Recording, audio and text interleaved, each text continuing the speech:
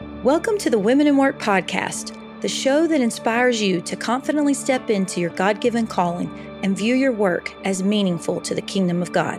I'm Courtney Moore. And I'm Missy Branch. We want to introduce you to women who, through their own unique vocations, are seeing what they do make an eternal difference. And we pray these conversations will inspire you in your own calling to honor God, to image Him to the world through your work, and to leverage your potential for His glory. Thank you so much for joining us today.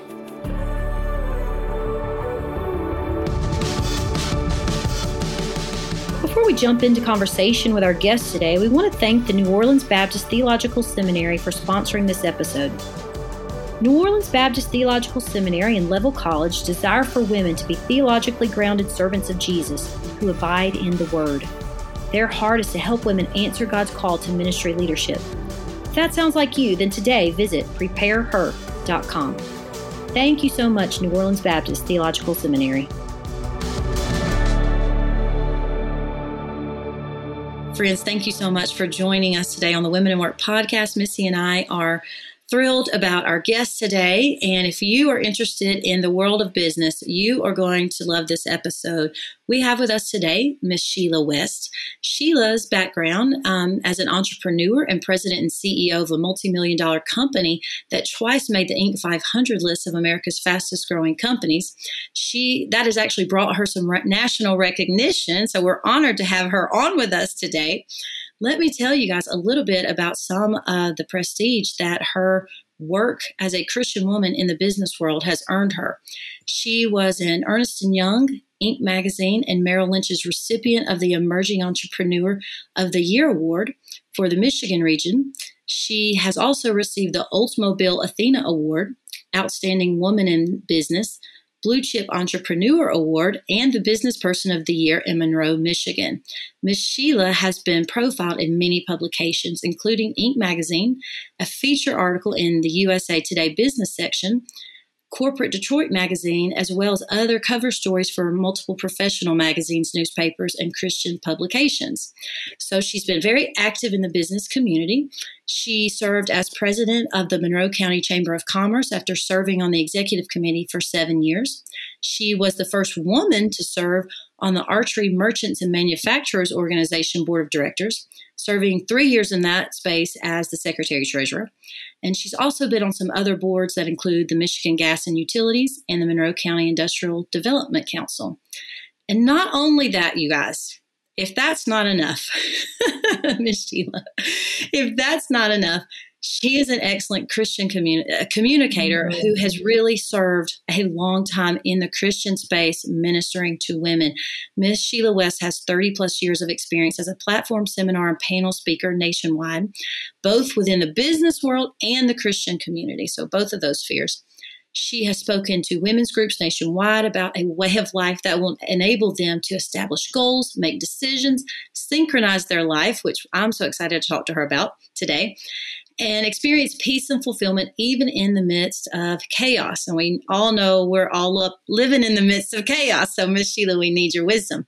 She is the author of a book called Beyond Chaos, Stress Relief for the Working Woman, which was published by NAV Press. And she's also the founder of Real Living Ministries. Miss Sheila, welcome to the show. Thank you so much, Courtney, for having me today. Oh my goodness. I am so ready to learn and to provide these women with your experience and expertise as a resource. Okay, so before we dive in though, Courtney and I love to ask every one of our guests these 3 rapid fire questions. So we're going to jump right in. Are you ready? I'm ready. Okay. As a kid, what did you want to be when you grew up? A teacher. Okay. Awesome. We've heard that one before. A lot of women have wanted to be teachers, including myself, by the way. And you're doing it now. So that's incredible. I am. I'm just doing it in a different sphere than I thought I'd be doing it in, but one that I would much rather be doing it in. Amen. I love it. All right. So, Miss Sheila, what was your first job? Retail sales, isn't it, for most of us? Where did you work? I worked for what used to be called a 5 and 10 cent store. That's been a long time ago. Yes. And Okay. then they let me do the window decorations too, so I got an added plus in that. And then I worked for Learners. Okay. Oh, come on, learners. Oh yeah. Okay. Okay. What kind of work do you want to be doing when you're 80 years old? Absolutely no job. But I love that. I like being about my Father's business, so I still want to be walking with women, helping to disciple them so that they can just find out what real joy there is in real life in Jesus Christ. I love it. I love it. So we want to hear more about just you and just a little bit about you. I have to tell y'all though, after reading that bio, when I met Miss Sheila, it was in the space and the sphere of, the Christian community. And so I did not even know, literally, friends, until Miss Sheila sent us this bio that she was so accomplished in the business world. So it's really amazing, Miss Sheila, how you have not put your worth and really your identity in what you accomplished in the business world. So anyway, I just think it's so fun. Good. We're going to learn so much about you today. But so tell us, just tell us about yourself. Where did you grow up? Tell us about your family and just share with us briefly how you came to faith in the Lord Jesus Christ. Well, I'm a grits girl. I was a girl raised in the South. I lived in Alabama and Georgia and Florida, graduated from high school in Florida. I have a wonderful, wonderful husband, John. I have 2 great children who gave me 7 precious grandchildren who are the light of my life. Oh, I love it. But I have an addition now because one of my granddaughters got married. So now I have one that I've just taken to be my own as well. We lived in Michigan for 40 years and then we moved to Florida. And I now live in the retirement community of the Villages in Central Florida and love being back to my home state where it's warm and not so cold. But thankful for the years that I spent in Michigan. I grew up in the South, so I guess you're taken to church every time that the doors are open. And so I grew up in church. My grandmother took me, and she was very instrumental in my spiritual life. I lived with her until I was 5.5 when my mother took me to live with her in Atlanta. This was during the days where being a single, again, parent from a divorce was an oddity. So my mother had always told me my father was dead. It was easier for her to look at that aspect of life than to explain herself all the time. So I grew up being a survivalist, having to take care of myself a lot and just be in charge of my life. So it was just normal for me to be in charge.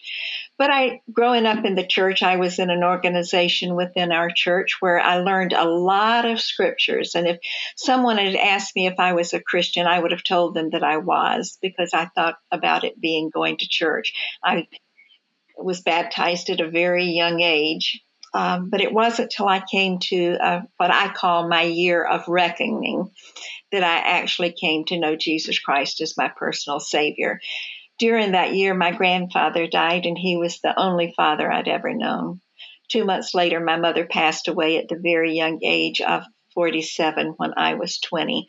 And 2 months later, my husband had left, and I had a child that I was responsible for.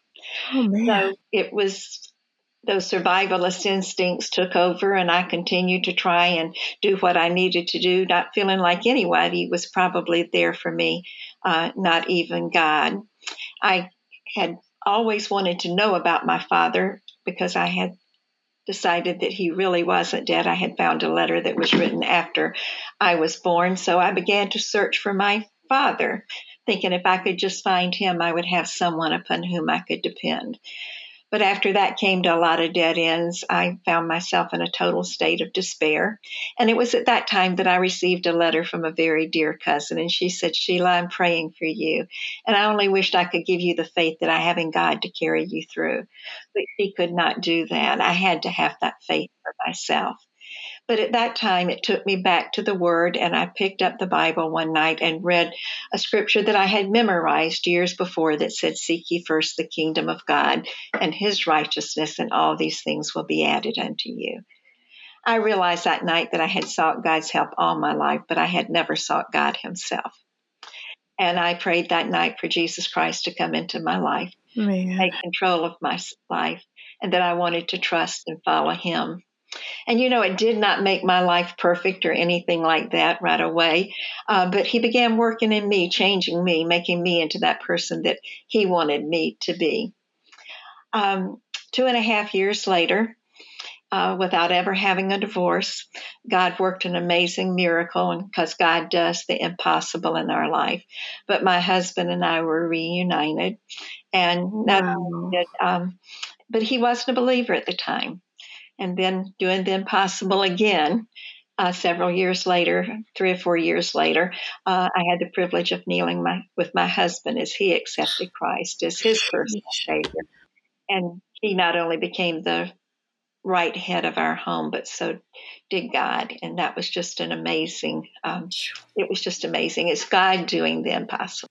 Wow. Oh my So you were goodness. basically a single mom. We just have to have a follow-up from this. Hold on. You were Yes. basically a single mom for 2 years. How old were your children? 2.5 years. 2.5 My years. daughter was 18 months old at the time Oh, we Sheila. separated. Oh, Miss Sheila. Wow. And all that time, wow, goodness gracious. And then the Lord brought him around and then saved him. What a work. Yeah, God has done an impossible. His faithfulness. When we celebrated our 50th anniversary, I said it wasn't anything to do with us, but it was just the faithfulness of God as he had worked in us through all of those years. And your willingness, both of your willingness to follow him and, obey the Lord. It's amazing. my goodness. The blessing. I mean, I'm already just really just blessed because your life just demonstrates how dependence on the Spirit is just so important. And so I'm already just blessed.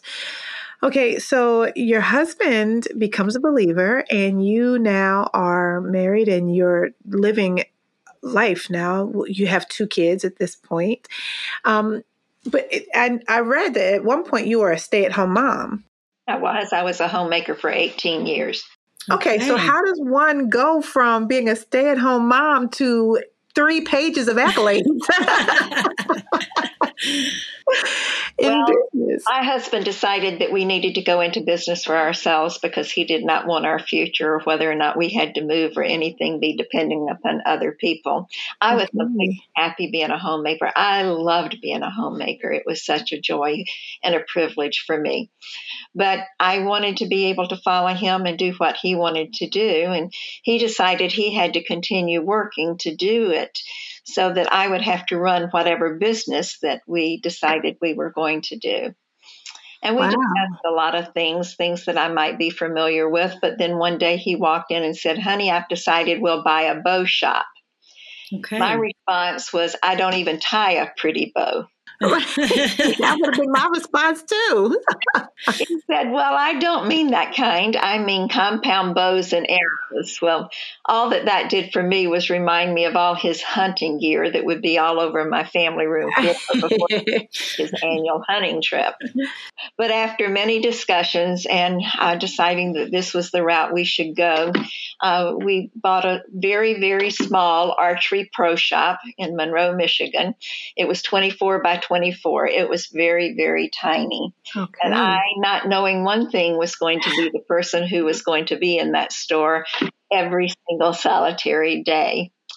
Believe me, it was only challenge after challenge and just the grace of God that I was able to accomplish anything. The first day that I walked up to the door, I put the key in the door, turned the lock, and it fell off in my hand.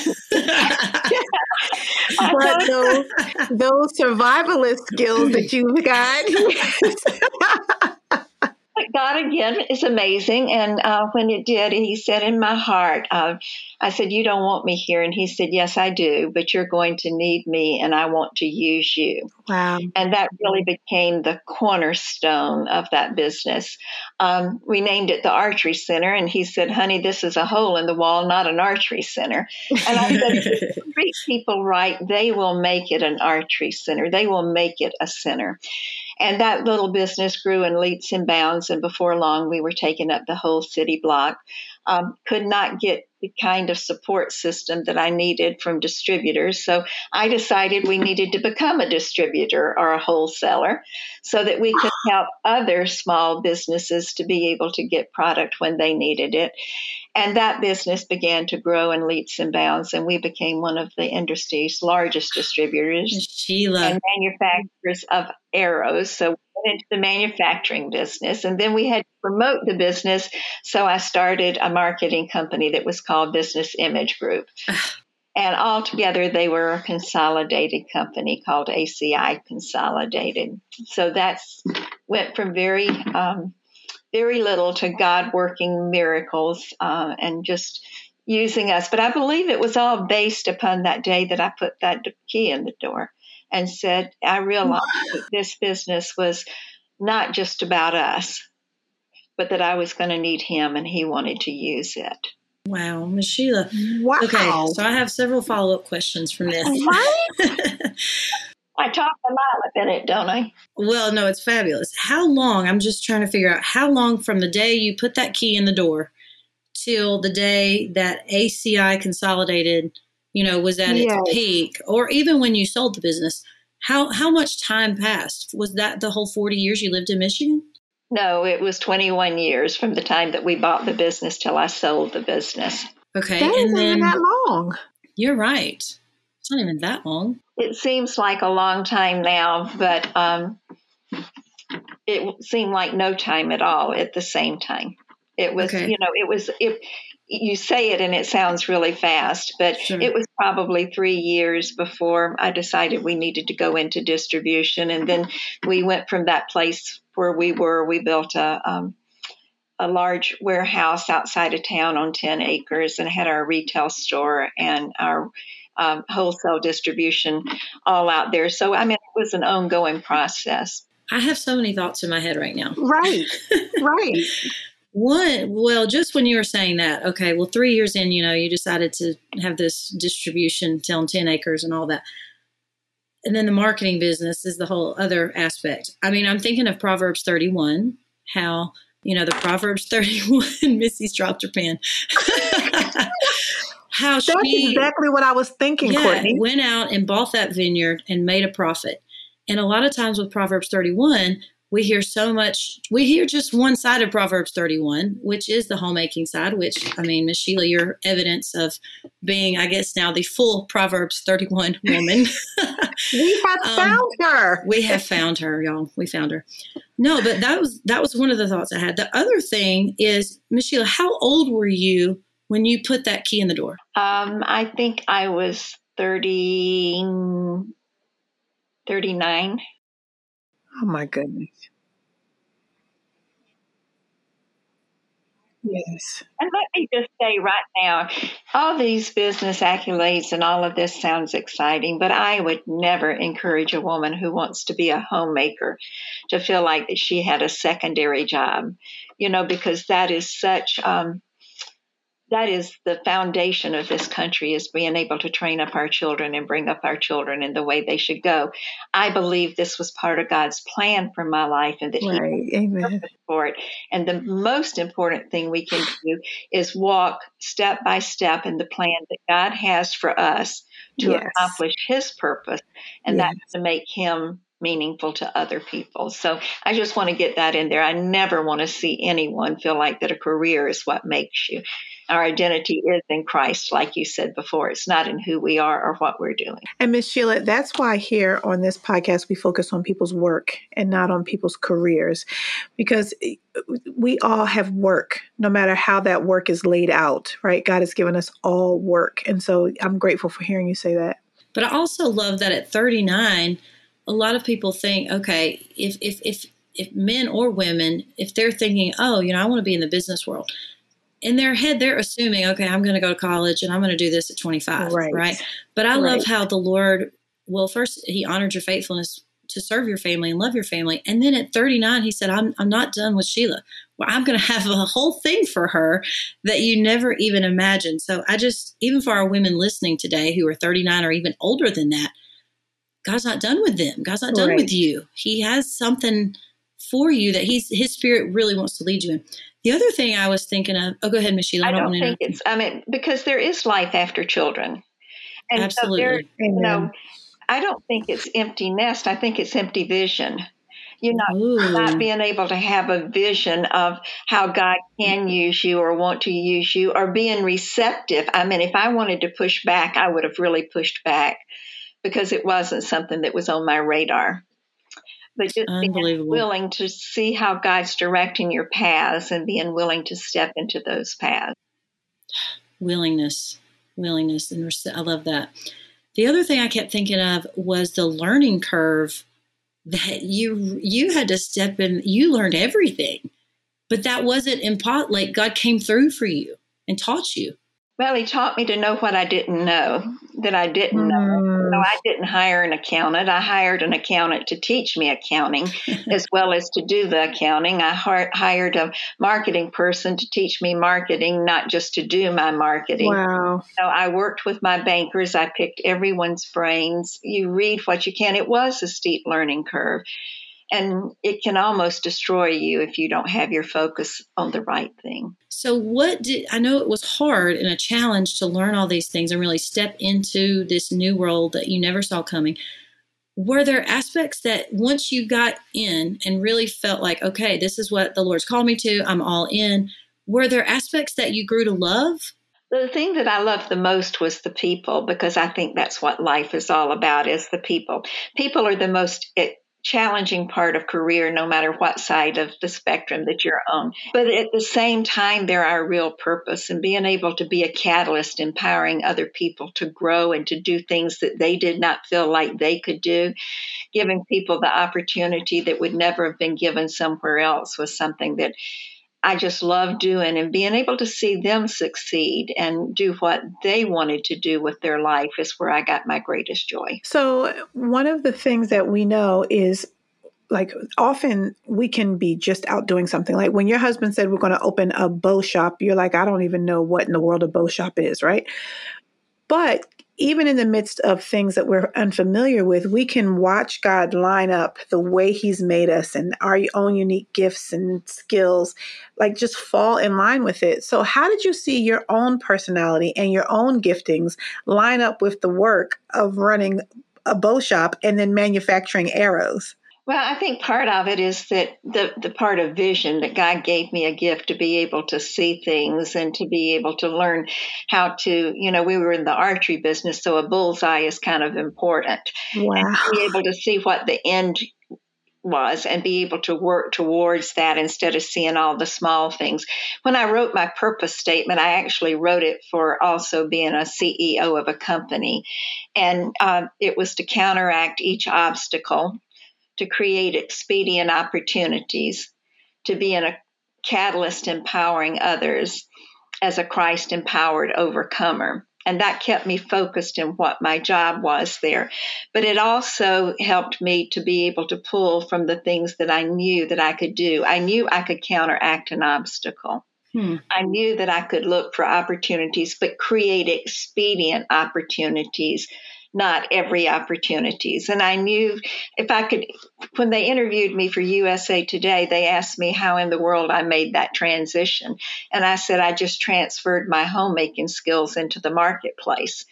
Well, I wasn't being fictitious or anything like that or trying to make fun of it. That was the truth. I just took who I was and used any ability that I had, but be wise enough to know when I didn't have it, so that I could surround myself with the right people to fill in all the gaps. Well, and if our listeners didn't catch that, the CEO aspect, all of that purpose statement or vision statement you said, those were acronyms for CEO. Can you just repeat one more time? That was so good. Say it one more time. Is to counteract each obstacle, to create expedient opportunities, to be a catalyst empowering others. But the bottom line has to be being a Christ-empowered overcomer, because that's what you do in business. Christ Empowered Overcomer. That's CEO. I love that. I do too. I love it. We didn't want them to miss that.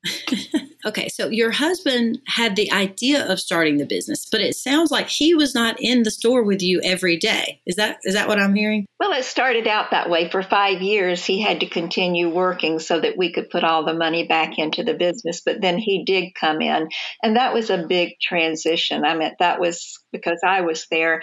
Basically, we discussed everything, but I was making all of the day-to-day decisions as it was going on. So when he came into the business full time, that became a whole new journey. Okay, well, just give us a little snippet about that. And for any women who are listening to this, who work with their husbands, I think it's interesting because you were the CEO and not your husband. So you were really the one, it sounds like, making those decisions. So just chat with us about that dynamic and how you found a productive way forward with your husband in business. Well, it can either be a minefield for disaster or it can be an opportunity for a magnificent opportunity to do something together and to make something happen. But I realized very quickly when he came in full time that we could just be butting heads all the time. And the Lord and I had a lot of conversations over it. And I took him to lunch one day and said, okay, you've got a decision here you've got to make. And you can either take over doing everything and be the head of the organization and make all the decisions, and I'll work for you. You can take it over and I'll go back home where I would be completely happy and content. Or we can divvy it up and you tell me what you want me to do and you do what you want to do. And my husband was very, very wise. And after thinking it through and talking to the Lord about it, he came back to me and he said, I am good at sales and I am a good mechanic and I am a good hunter and shooter.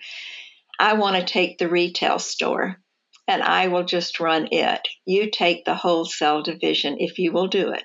You just continue to run the wholesale vision. And at that time, we didn't have the marketing company.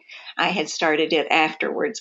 And he said, because you have the skills and the abilities and you know what you're doing.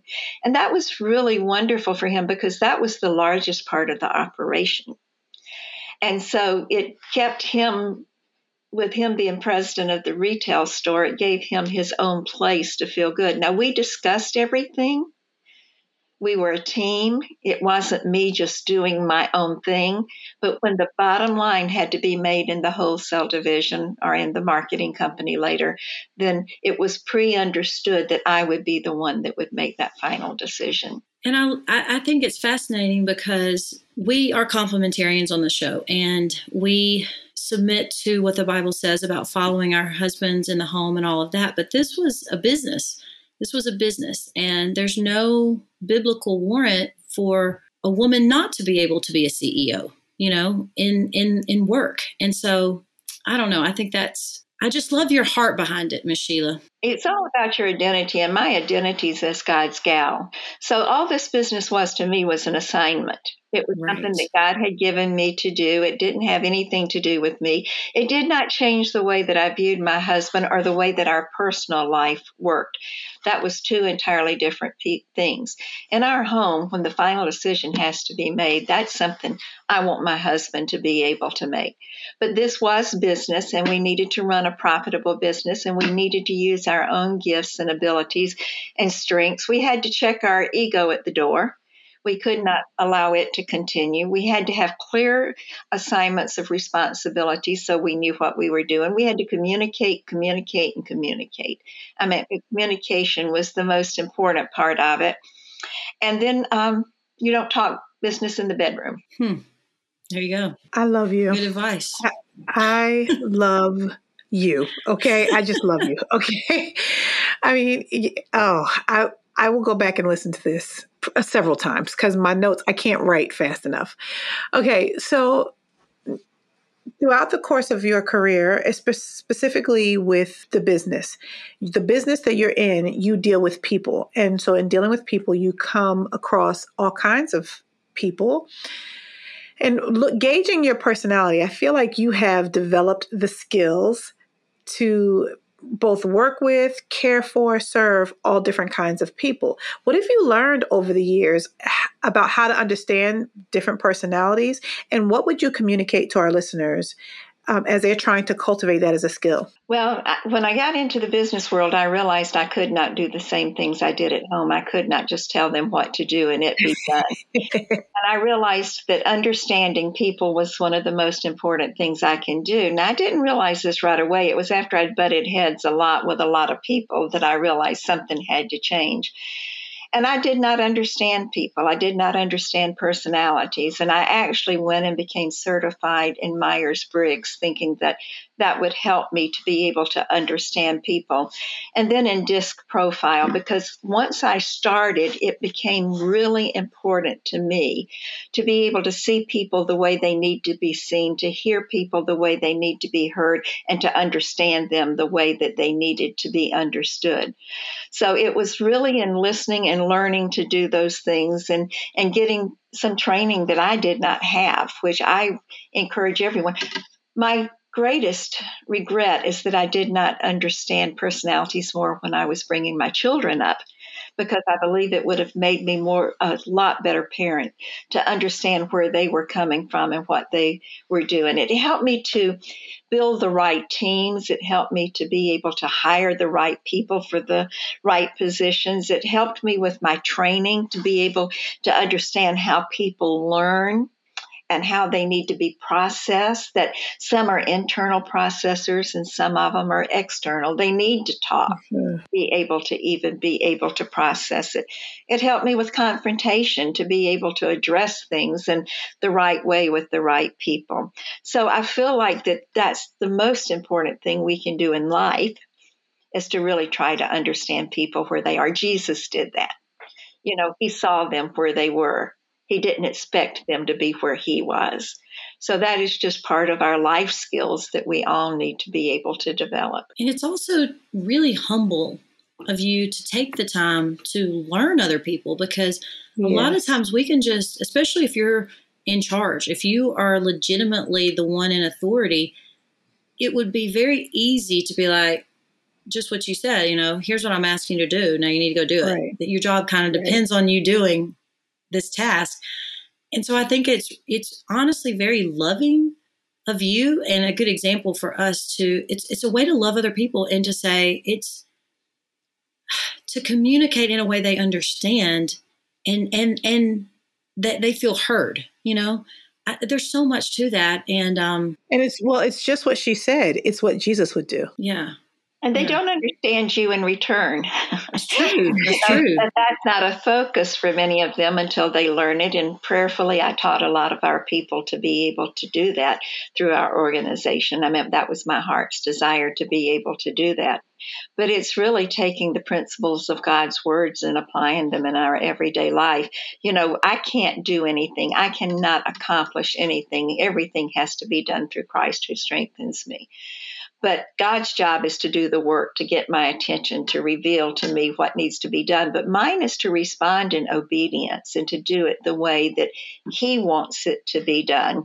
And that's a learning curve for all of us. It doesn't just happen. Sure. Don't listen to what I'm saying from here thinking this was a walk in the park. It was not. There were new obstacles to overcome every day. Okay. So owning this business, part of what you really excelled at was the customer care aspect. So can you talk to us about why it's so important to care for your customers and clients, both from the business standpoint? I mean, that's going to help your business grow, but also from a Christian perspective, as a Christian woman dealing with customers and clients.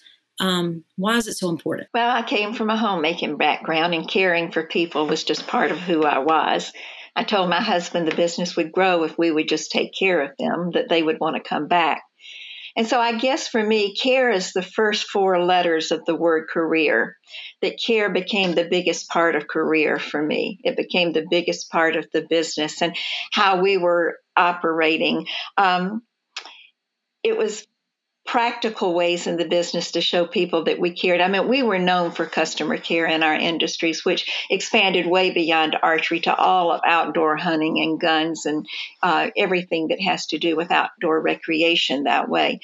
But I felt like that we had to drop the that we had to drop everything for the customer, but never drop the customer for anything. That they were the priority. If they weren't there, we would not have a business because it was dependent upon them.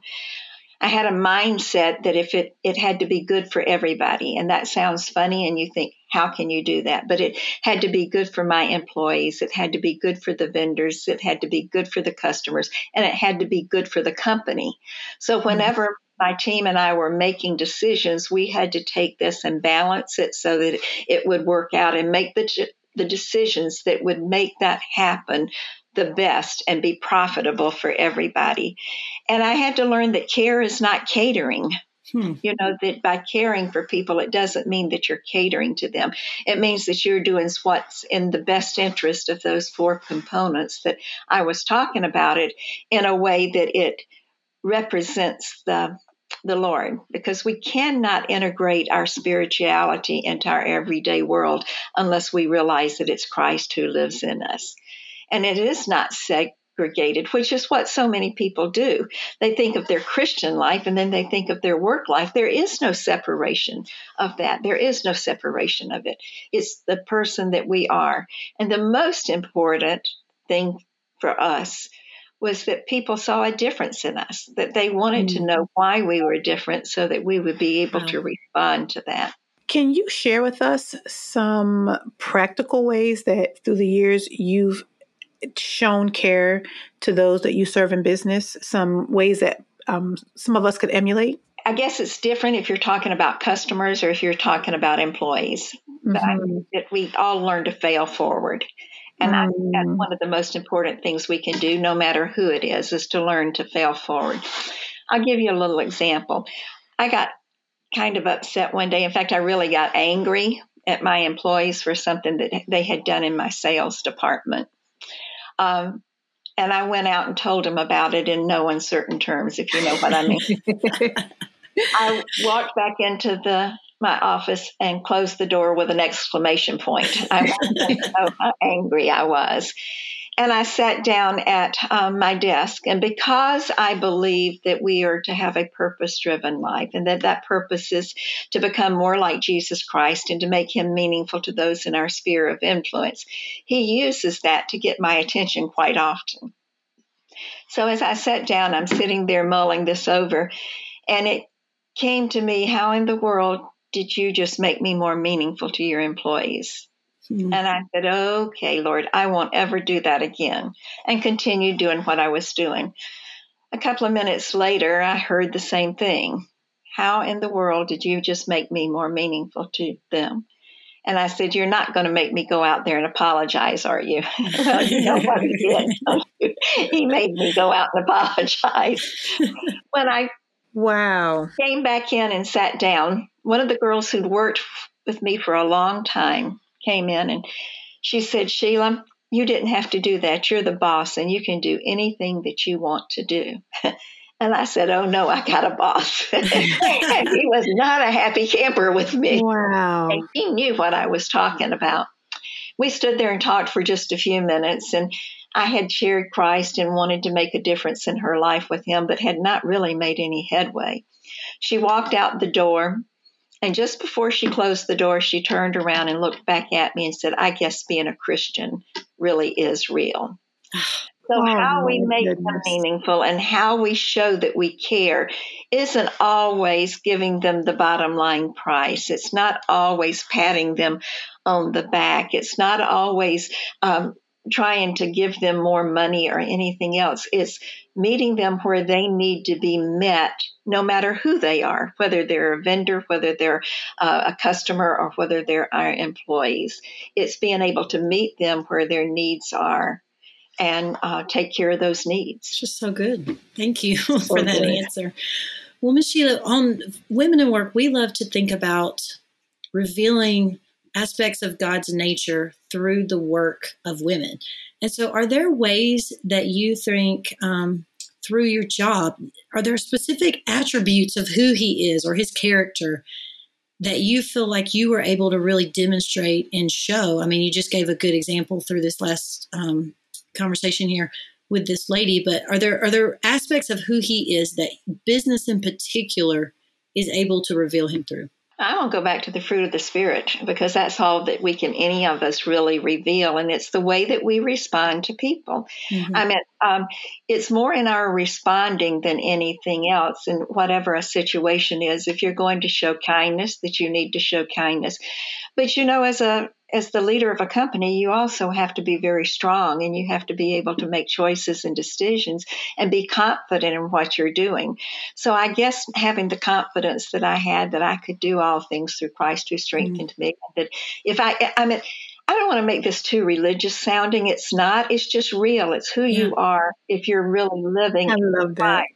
and being able to make the right choices at the right time. We can do things right and not be doing the right things. You're right. Now, let me explain by that.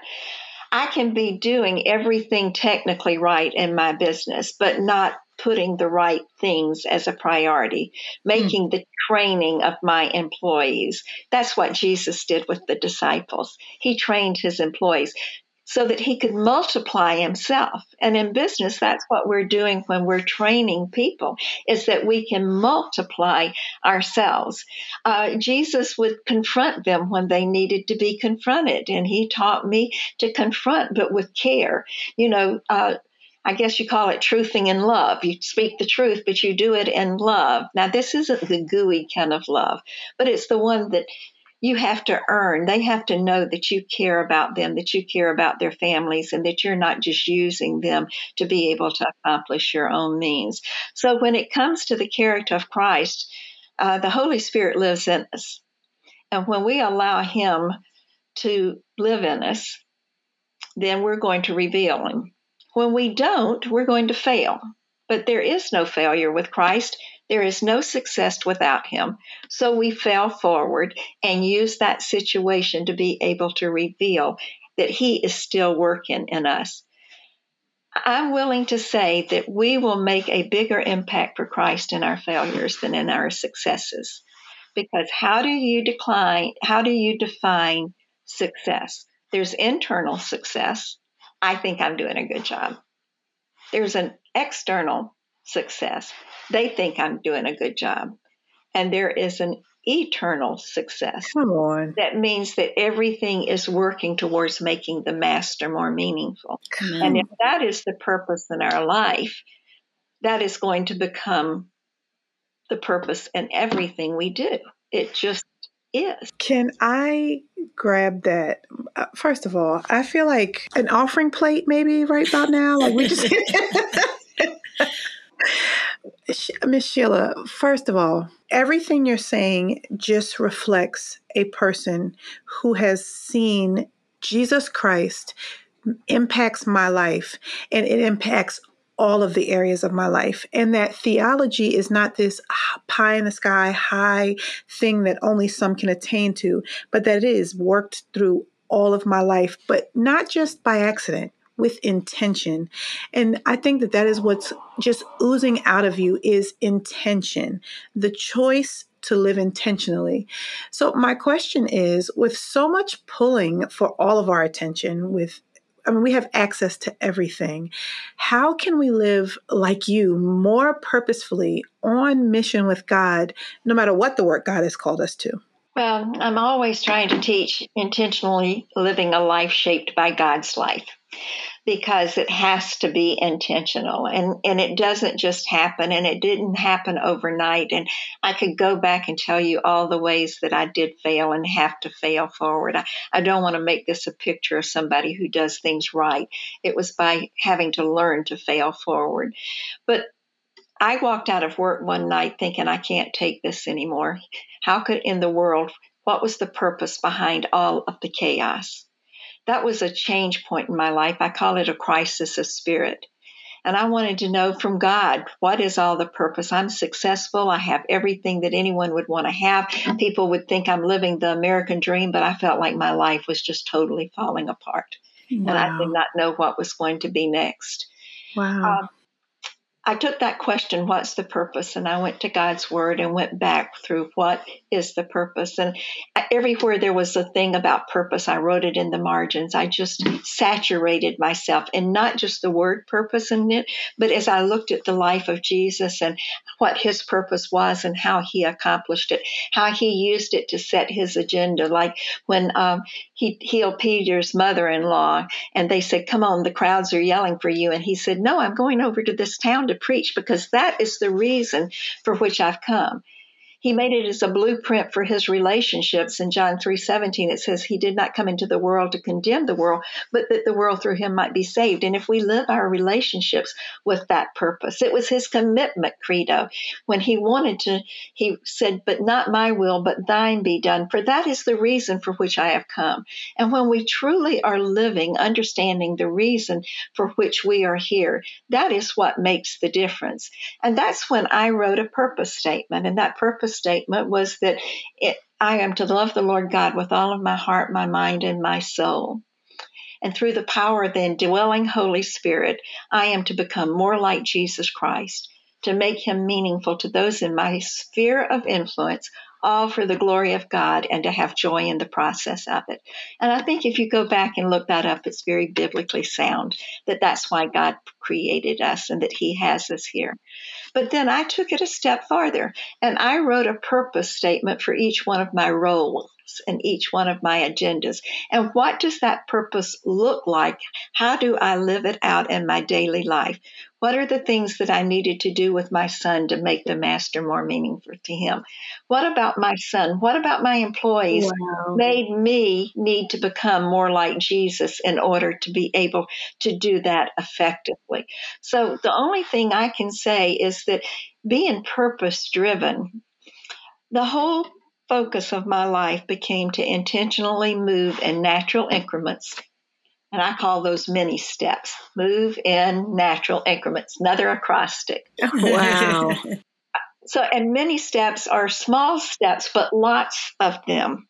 But move in natural increments towards a more Christ-centered, spirit-empowered, purpose-driven life. And it kept me, that was my bullseye. Mm-hmm. That's what I was living to do so that I could experience real life in Jesus Christ and reflect what that would look like to other people. That is such a real paradigm shift for me. The idea of writing a personal purpose statement is something I've heard and I've done. I train people in leadership. Purpose statements make sense. But personal purpose statements for each role in my life, particularly as a woman, and we are always wearing multiple hats, to recognize that the role, the way I image God in this role needs me to be purposely vision oriented there.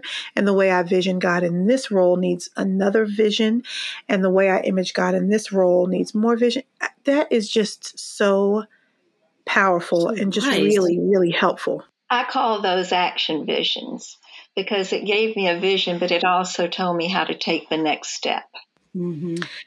I just want the record to show clearly, and this will be public.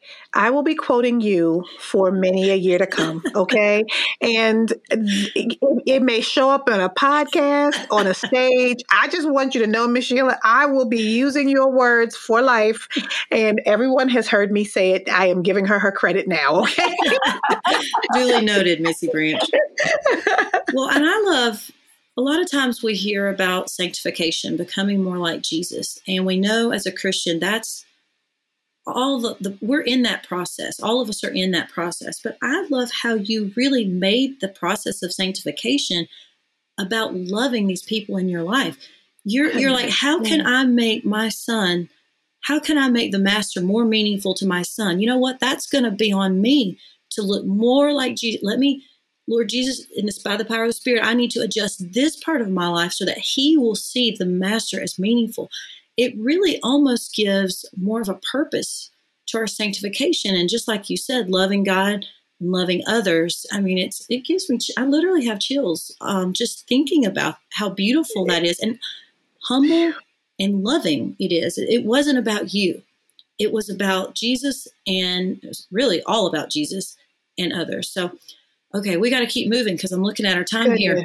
Miss Sheila, we Goodness. mentioned in your bio about how you love helping women synchronize their agendas and roles. We need to know what exactly you mean by that and how can we do it? We're ready. Well, we hear balance, balance, balance, balance. There's absolutely no way you can balance your life. So you can just take that and mark it off your brain because it just does not work. I mean, just stop and think about it. Can you walk a tightrope and keep the balance? How many of us like to balance a checkbook, and how hard is that for us to do it? Think of the ways that we try to balance. But what do we do when we walk? We synchronize. We move one step right after another. If you think about people that are in the Army, they walk in synchronization. And they have to stay in beat. Their feet are moving exactly the same. And if they get out of step, then they do a little double step, but they get back in step and there's that moving. And that's the way that my life ended up having to work. I could not balance it. What do I balance? Do I give this much time, this much time, this much money, this much money? What are you going to balance to even start with? So I started looking at Jesus's life again, and he lived a synchronized lifestyle. He moved and did the flow in between what he was supposed to be doing and where he was supposed to do it to so many different people. He didn't mind saying that I need to take a rest here, go get me something in town. I'm going to sit here by the pool. He didn't mind saying, no, I'm not going to go over there. I'm going to stay over here. So how do I do that? And again, it took me sitting down, and I literally took a piece of freezer paper and wrote down everything that I had to do. And I meant this was eons of things. And then I sat back and looked at it and said, okay, what ought I be doing? And when I say ought, I must do. I have no choice in being whether I do that or not. Then what do I want to do? Hey, gals, we have to have some wants in our life too. I want to get a pedicure. I want to get a pedicure. And that is not wrong for us to be able to take time to be able to do the things for ourselves. And then the things that I need to do. I need to mop my kitchen. It needs to be kept clean because I like a clean house. But it doesn't have to be done on a timetable. And if it doesn't get done, it's not going to be the end of the world. So I had to start looking at my life and how mixed up I was in some of my thinking, the things that I wanted to do. And then I started making intentional choices about how I could synchronize my life with my family and those that were the most important to me. And one of the things that I did was I went to each one of them and I said, you know that mom's life is crazy right now. Now, I cannot do everything that I used to do. So will you help me to know what the most important things that I can do for you are? That if I do those things, that you know that I love you and that you are a top priority in my life. Again, it's communication. And I did the same thing. My husband told me, he said, the one thing that would make me know that is at night if you wouldn't be on your computer when we're watching television. That I know you have your undivided attention, knowing that I don't like to watch television. But years before, I had learned to knit and crochet and do all those things sitting in front of the television. Because when I had asked my husband, the most important thing to him was that I would spend time and be present with him. So I had learned to do those things. And if we just get to know the people around us, we can learn to synchronize so that we're going in and out. Some of the women I know now work, they're involved in things in the church. They have personal things that they want to do. They're at every game that their child has or anything that they participate in. You can't do it all at once. Mm-mm. That is the fallacy. And we will destroy ourselves and our families trying to do that. But it also teaches us to teach our children to make choices and not think they can do everything at once. I made a big mistake with my daughter.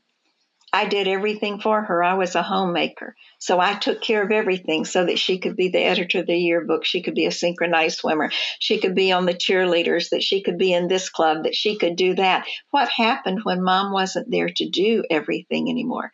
I did not teach her to have to make choices about what was most important to her, what the things were that she liked the most, and to get her to look at the motives for why she was doing those things and make sure that her motives were the right ones, and not trying to be a people pleaser, but something that she felt like that she was supposed to do and that she could do in a way that it would be pleasing to the Lord. That the main thing in life is to be able to please Him. And that comes from our mindsets and our motives and our methods of doing things. So I literally developed what I called an AIM plan, which AIM is an acrostic. I love it. Agape in me. What does God's love in me look like in the areas of my life? And how do I keep those in what I called the unforced rhythm of grace? Because it took a lot of grace to live with me. Agape in me, AIM. AIM plan. Unforced rhythm of grace. I'm writing this down. That comes from the Message where he's talking about in Matthew 11:28 and 30. And he says, are you tired? Are you worn out? Are you burned out on religion? Come to me, work with me, walk with me. I will teach you the unforced rhythm of grace. And then it goes on to say, and you will learn to live lightly and freely. Wow, it's beautiful. That's what we want. So I really had to collect myself because you have definitely spoken life for me in ways that you could never know because we haven't even had a conversation before today. And so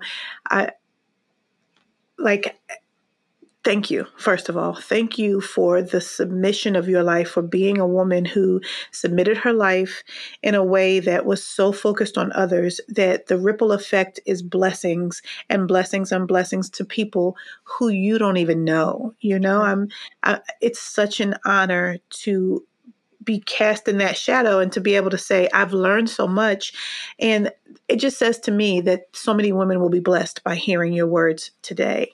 I'm so sad that we have to even consider wrapping up. It makes me sad because I feel like I would love to talk with you. I need to get to you and get on a back porch and just talk. Well, you just come on down here and get on my lanai. Oh my goodness, Courtney, we got to make that happen. Oh my gosh, that would be the most fun vacation.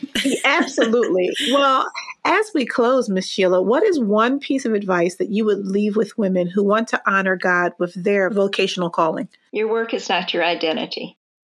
You're wrapped up in Christ. Yes. And your work is a way of fulfilling your purpose of making Him more meaningful to those in your sphere of influence. And the things that you end up encountering are to give you the opportunity to become more like Jesus Christ. Truly, our lives are here to glorify the Lord. And that is the greatest joy that we can have. He says that we are to have joy in His presence. In the presence of the Lord, there's fullness of joy. At His right hand, pleasures forevermore. Oh, what fellowship divine. I am His and He is mine. And if we can just walk with that in our hearts and do things to remind ourselves of that daily, then we're not going to see work as a job. We're going to see it as an assignment from Him, and we're going to do it for His pleasure and for His glory. Amen. Amen. Amen. Well, this has just been such a wonderful, that's why I love doing this show. I always walk away so encouraged, and it's such a privilege just to learn from our guests. Yes. I feel like this particular was so Christ-centered, Ms. Sheila. Your life is so Christ-centered and so Spirit-empowered. It is really the goal for what the vision we really want to cast at Women in Work, to be about Him and doing all things in life, just like you mentioned earlier, that it's not segregated. All of life is wrapped up in one lane, and that is through the power of the Spirit for the name of Jesus. And so it has been such a pleasure. And we don't want it to be like a sign. We want it to be something they see, not something that we have to just constantly be saying. That's exactly right. You don't have to say, if He's revealing Himself through you, it's revealed. Let Him do it. Let Him do it. Yes. Well, thank you. This has been a pleasure. Thank you for having me. You've blessed me very much. And thanks to our listeners for joining us today. Be sure to check out our website at womenwork.net for today's show notes. There will be more information about today's conversation there. And while you're there, we'd be honored for you to partner with us financially if this podcast, or really any of the content Women in Work produces, has been a source of inspiration and encouragement to you. Women in Work is a registered 501c3 nonprofit organization, so all your donations are fully tax deductible. If you enjoyed this episode and don't want to miss another one, please subscribe in Apple Podcasts, Spotify, or wherever you listen to podcasts. We'd also love for you to take a minute to rate and review our show so that more listeners can find us. And with that, we hope you've been inspired to more confidently step into your God-given calling and view your work as meaningful to the kingdom of God. See you next time.